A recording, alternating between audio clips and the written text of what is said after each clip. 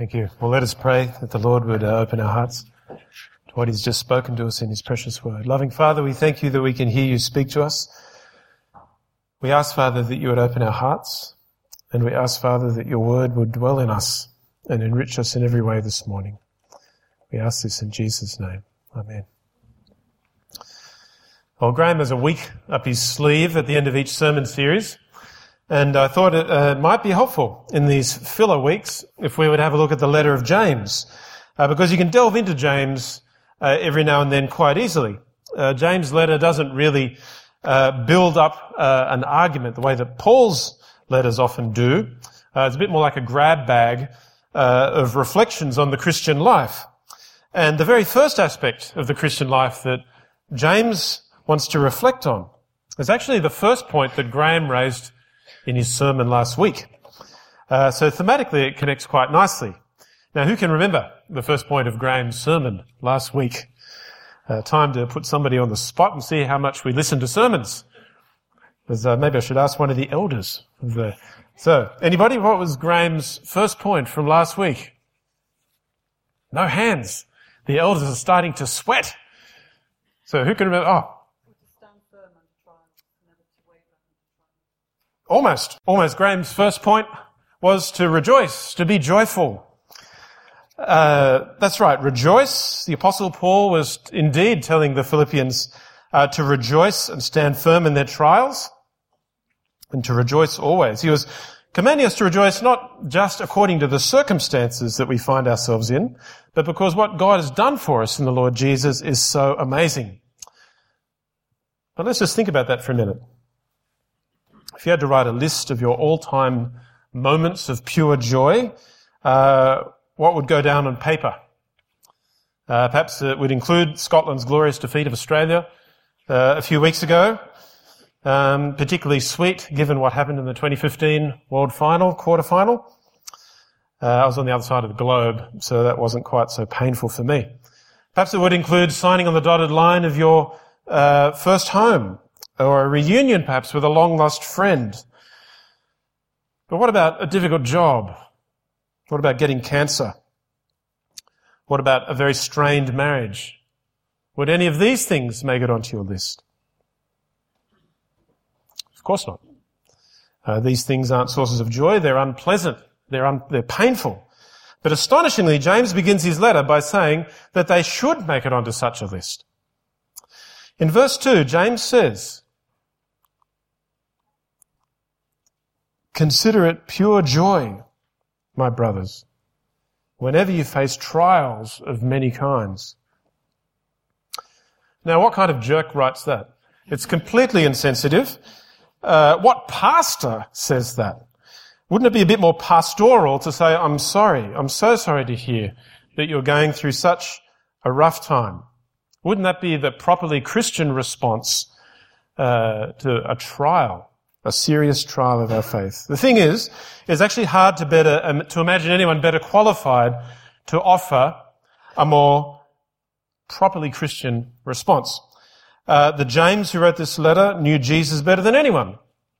He spent many more years alongside Jesus than any of the disciples.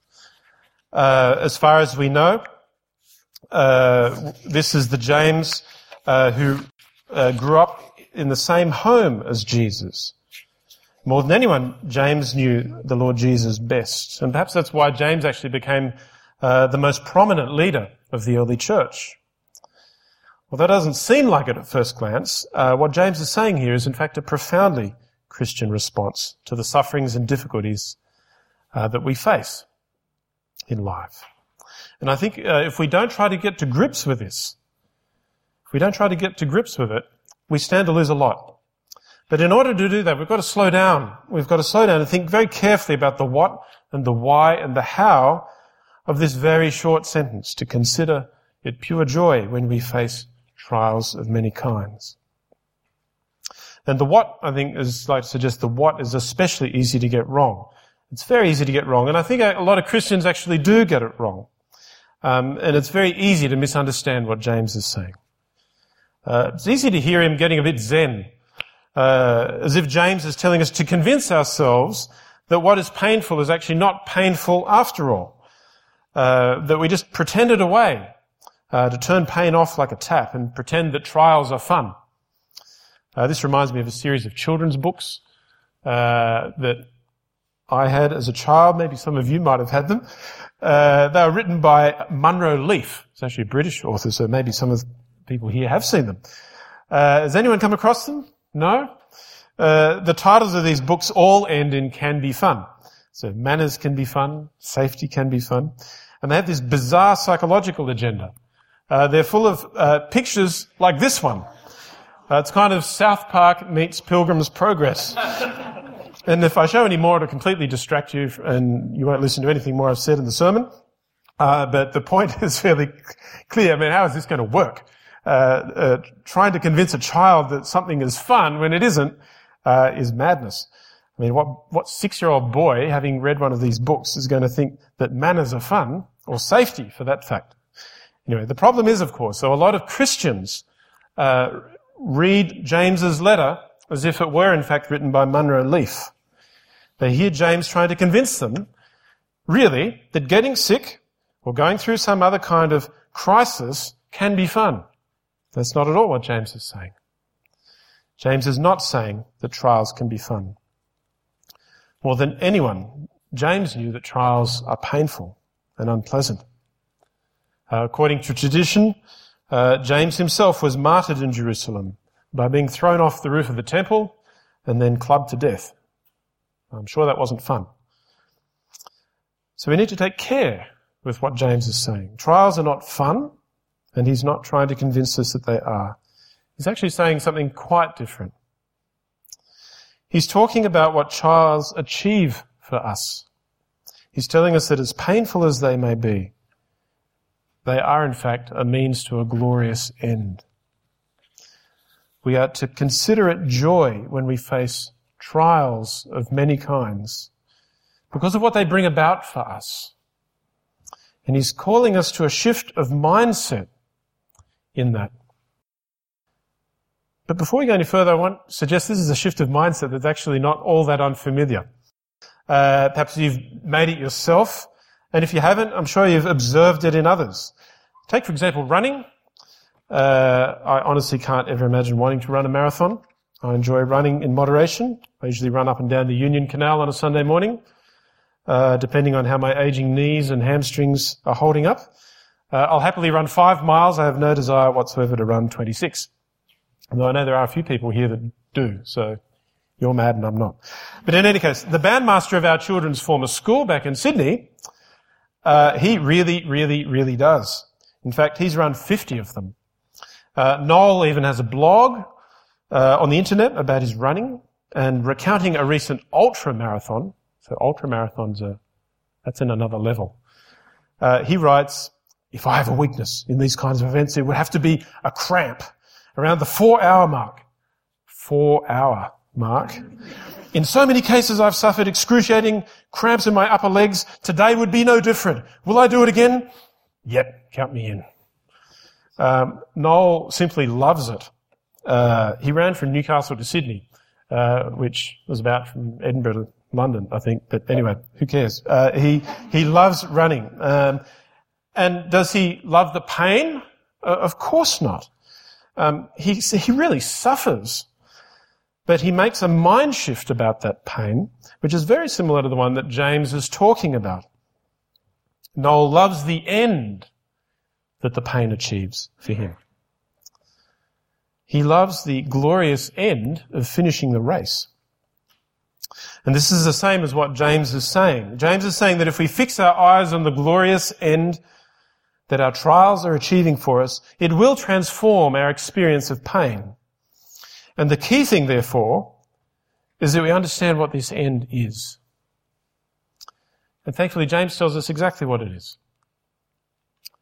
"Consider it pure joy, my brothers, whenever you face trials of many kinds, because you know that the testing of your faith develops perseverance. Perseverance must finish its work so that what? So that you may be mature and complete, not lacking anything." Mature and complete. This is the glorious end for those who entrust themselves to the Lord Jesus. More literally, James says perfect and complete. See, James isn't talking here about just a basic Christian maturity where you leave your gross sins behind and you learn more about Jesus. No, he has something much, much bigger in mind.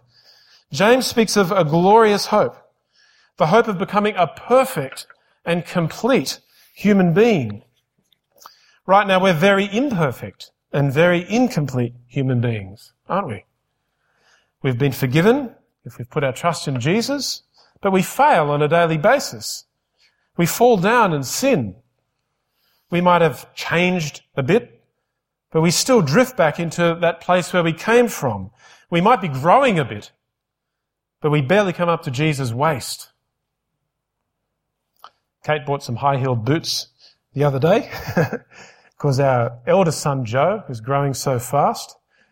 Jewel is growing into his full physical stature, and the Lord willing, in the course of his life, he will also attain to the full stature of Christ. And that is the glorious end of the Christian life. God changes us from the inside out until we attain to the full stature of Christ. And irrespective of how much progress we actually make in this, in the course of our life, God will bring this to completion on the day that he raises us from the dead and transforms us in glory. On that day, we won't be raised as incomplete and imperfect human beings that we are now. We will resemble the Lord Jesus in every way. This is the maturity and completeness that James is talking about. This is the glorious end for which trials are the means. And James resumes his train of thought in verse 12 to flesh this out, where he writes again, "Blessed is the man who perseveres under trial, because when he has stood the test, he will receive the crown of life that God has promised to those who love him." The crown of life is the glorious perfection and completeness that God will bestow on those who love him, on those who have entrusted themselves to Jesus, who will raise them from the dead. On that day, they will resemble Jesus in all his magnificent beauty. We will be raised as Jesus is raised. And I think James actually had someone very much like Noel in mind when he chose the metaphor of a crown, because it's running imagery. When James uses the word crown, it refers to the laurel wreath presented to the winning athlete in the ancient games. Standing firm through trials, James says, is just like that. It's like a race with lots of pain, but at the end, you are crowned with eternal life. There's a bit of difference between the Olympic Games and the Christian life. The metaphor kind of falls down a bit, as all preaching metaphors do, because we're not exactly competing against each other for this crown. There's more than one of them. In the Christian life, you just need to finish to get the crown. You don't need to come first. So I guess James's crown is more like the T-shirt that you get at the end of finishing a modern marathon. In any case, James's point is pretty clear. There is a glorious end for us if we stand firm through the trials of our faith. That glorious end is the perfection and completion that we await at the resurrection. And when you get this, what James is saying about joy starts to become a little bit more clear. It starts to make more sense. We are to consider trials as pure joy, not because they're fun, but because they are a means to a glorious end. And if you see that, the what makes more sense. But if you're really honest, you'll admit that a new problem actually starts to arise. And that's the problem of the why.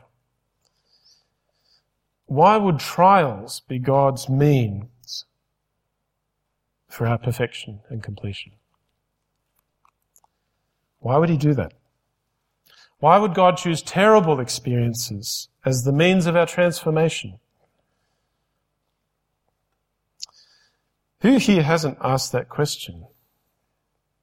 Perhaps only the people who have never experienced what James is talking about. James is not silly. He knows that this is a very serious question, and so he wants to offer an answer to it. We can be tempted to blame God or even wonder whether God somehow enjoys our suffering. These are dark thoughts, and James wants to protect us from them. But to understand his answer, a very brief Greek lesson is necessary. There's a connection between verse 13 and verse 2, which is invisible in our English Bibles. Unless that is you're following on with one of the very few translations that preserves this connection. Has anybody here grown up with the King James Version? No? I know that this fellow was reading it until a little while ago. The King James actually preserves this connection between verse 13 and verse 2. And this connection holds the key to warding off the feeling that creeps up on us, the feeling of blaming God for the trials we face. And the key is seeing how there is an element of temptation in every trial. Think about it. Every difficulty, challenge, and instance of suffering presents a powerful temptation to give up on God. Many of us will be able to think of a difficult time in our life which nearly brought us to give up on God. And that temptation was every bit as real as being tempted to sin in some other way. Every trial is a temptation to give up on God. And if you're being persecuted for your faith, you can be tempted to stop trusting God, especially in that situation. If you're suffering a terrible physical or mental illness, you can be tempted to stop trusting God in that situation. Whatever the trial might be, it tempts us to give up on God, and it's exactly the same as being tempted to sin in lust or anger or envy. We are tempted to put faith to one side, just in a different way. As Paul says in Romans 14 verse 23, whatever does not proceed from faith is sin. So when trials do bring us to want to give up on God, it's very easy to blame him for that. And that's why James reminds us in verse 13. When tempted, no one should say, God is tempting me. For God cannot be tempted by evil, nor does he tempt anyone. Difficulties, challenges, sufferings might bring us to resent him for bringing these things into our lives, but we must never blame God for that. He isn't trying to deliberately undermine our faith. Pain and suffering come as part of the consequences of humanity's disobedience and rejection of God, wholesale. We're the ones who opened Pandora's box. We're the ones who brought pain and suffering into the world. And this is James's answer to the why. But James also knows that this is fairly cold comfort.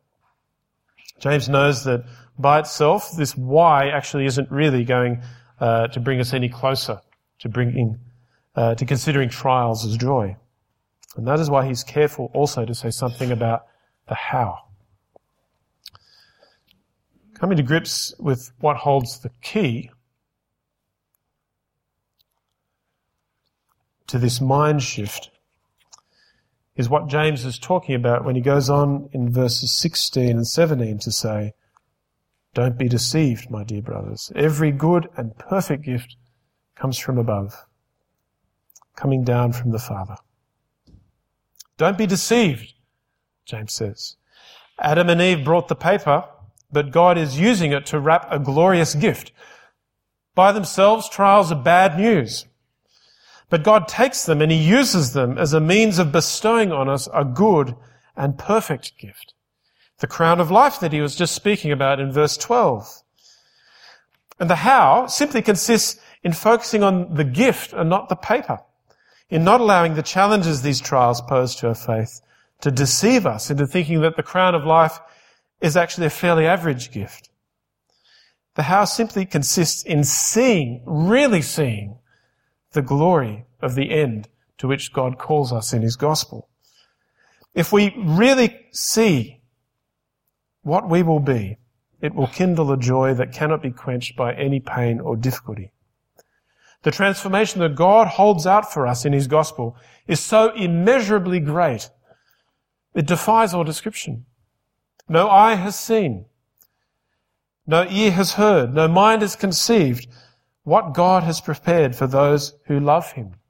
But but God has revealed it to us by his Spirit. So says Paul. God has revealed it to us, what we shall be. In the scriptures, God has revealed to us that the Lord of glory, the crucified one, now risen from the dead and seated in glory, God has revealed Jesus Christ. And the promise of the gospel is that we shall be like him and that we shall share with him in his glory. 2 Thessalonians 2:14, God called you to be saved through the gospel that you might share in the glory of the Lord Jesus Christ. God has revealed what God has prepared for those who love him. He has shown us his good and perfect gift, which awaits us at Christ's return. All we need to do is fix our eyes on the horizon of our faith. The problem is, though, that in times of trials, our horizon becomes so foreshortened that we can barely see 2 feet in front of us. It's like when the horror comes in. I was quite surprised in St Andrews recently at a conference. Someone turned a smoke machine on outside St Mary's College, and then I had to remind myself that I was in Scotland. But this is exactly what happens in our trials. We can see nothing of what lies beyond our trials when we're in the midst of them, let alone the eternity that stretches out for us in the resurrection. The trials block everything out. The pain and the difficulty of what we're experiencing simply clouds our vision. But we can rejoice in trials, if only we gain a fresh glimpse of what lies ahead. And in this respect, it's a bit like driving on the Autobahn. There's no speed limit on those things, which means you have to look a very long way forwards and back because the cars are travelling so fast. And it's exactly the same when we go through trials. We need to be looking a long way back and a long way forward.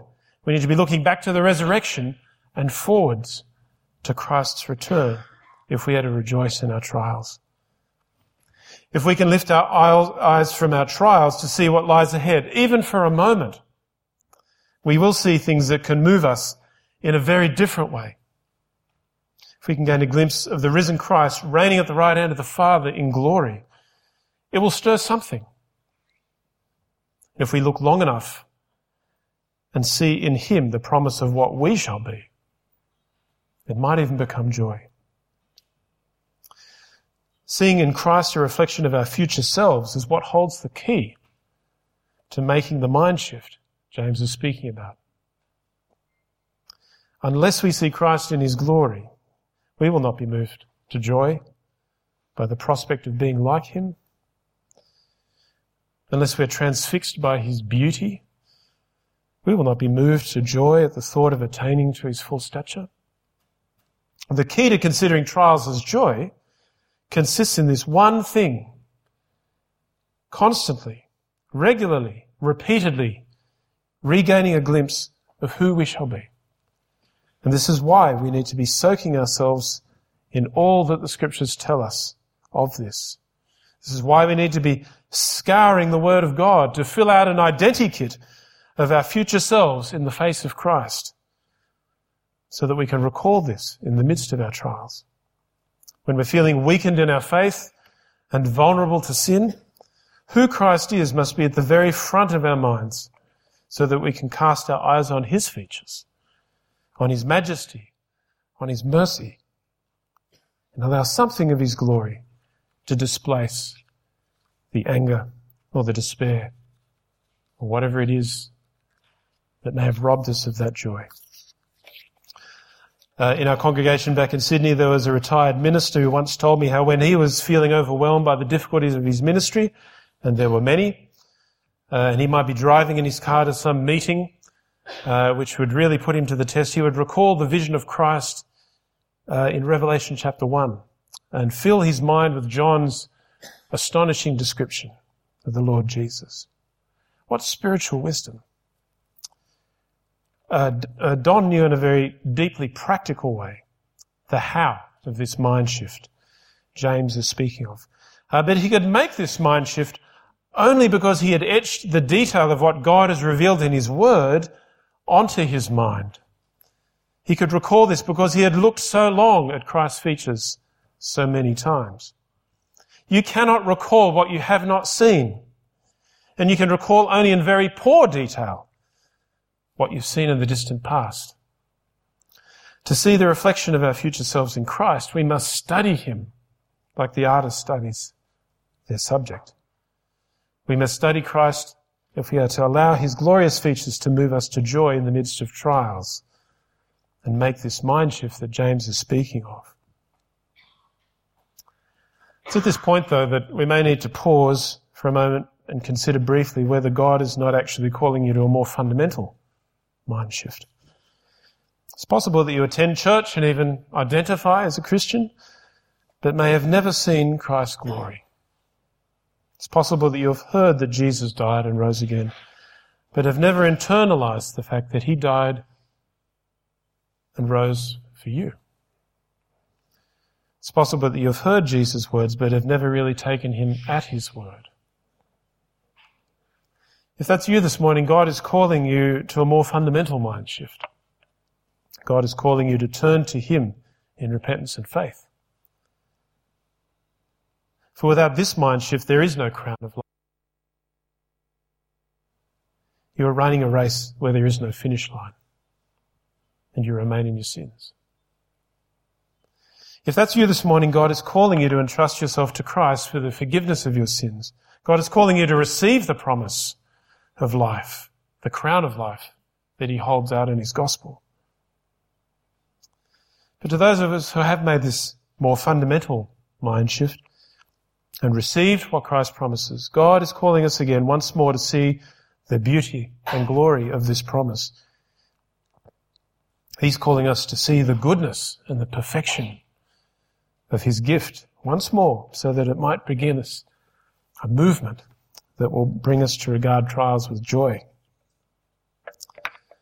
So in closing, I invite you to meditate now quietly on where you may need to make this mind shift in your life. There'll be a tremendous range of experiences in a group of people this large. There'll be people who feel like it's an impossibility, that joy is an impossibility, that they're being stretched so far beyond their capacity to rejoice in their salvation. Others will have perhaps gone through trials in their past and remember this difficulty well. And there'll be yet others for whom these difficulties lie in the future. Wherever God's word meets us this morning, let us allow it to bring our eyes to rest once more on the perfection and completion of the crown of life. Let us gain a fresh glimpse of Christ in his glory, so that we will be moved to the prospect of being like him. Let us allow ourselves once more to be transfixed by his beauty, so that we will be moved at the joy of attaining to his full stature. Let us pray. Loving Father, we thank you that you have revealed your Son.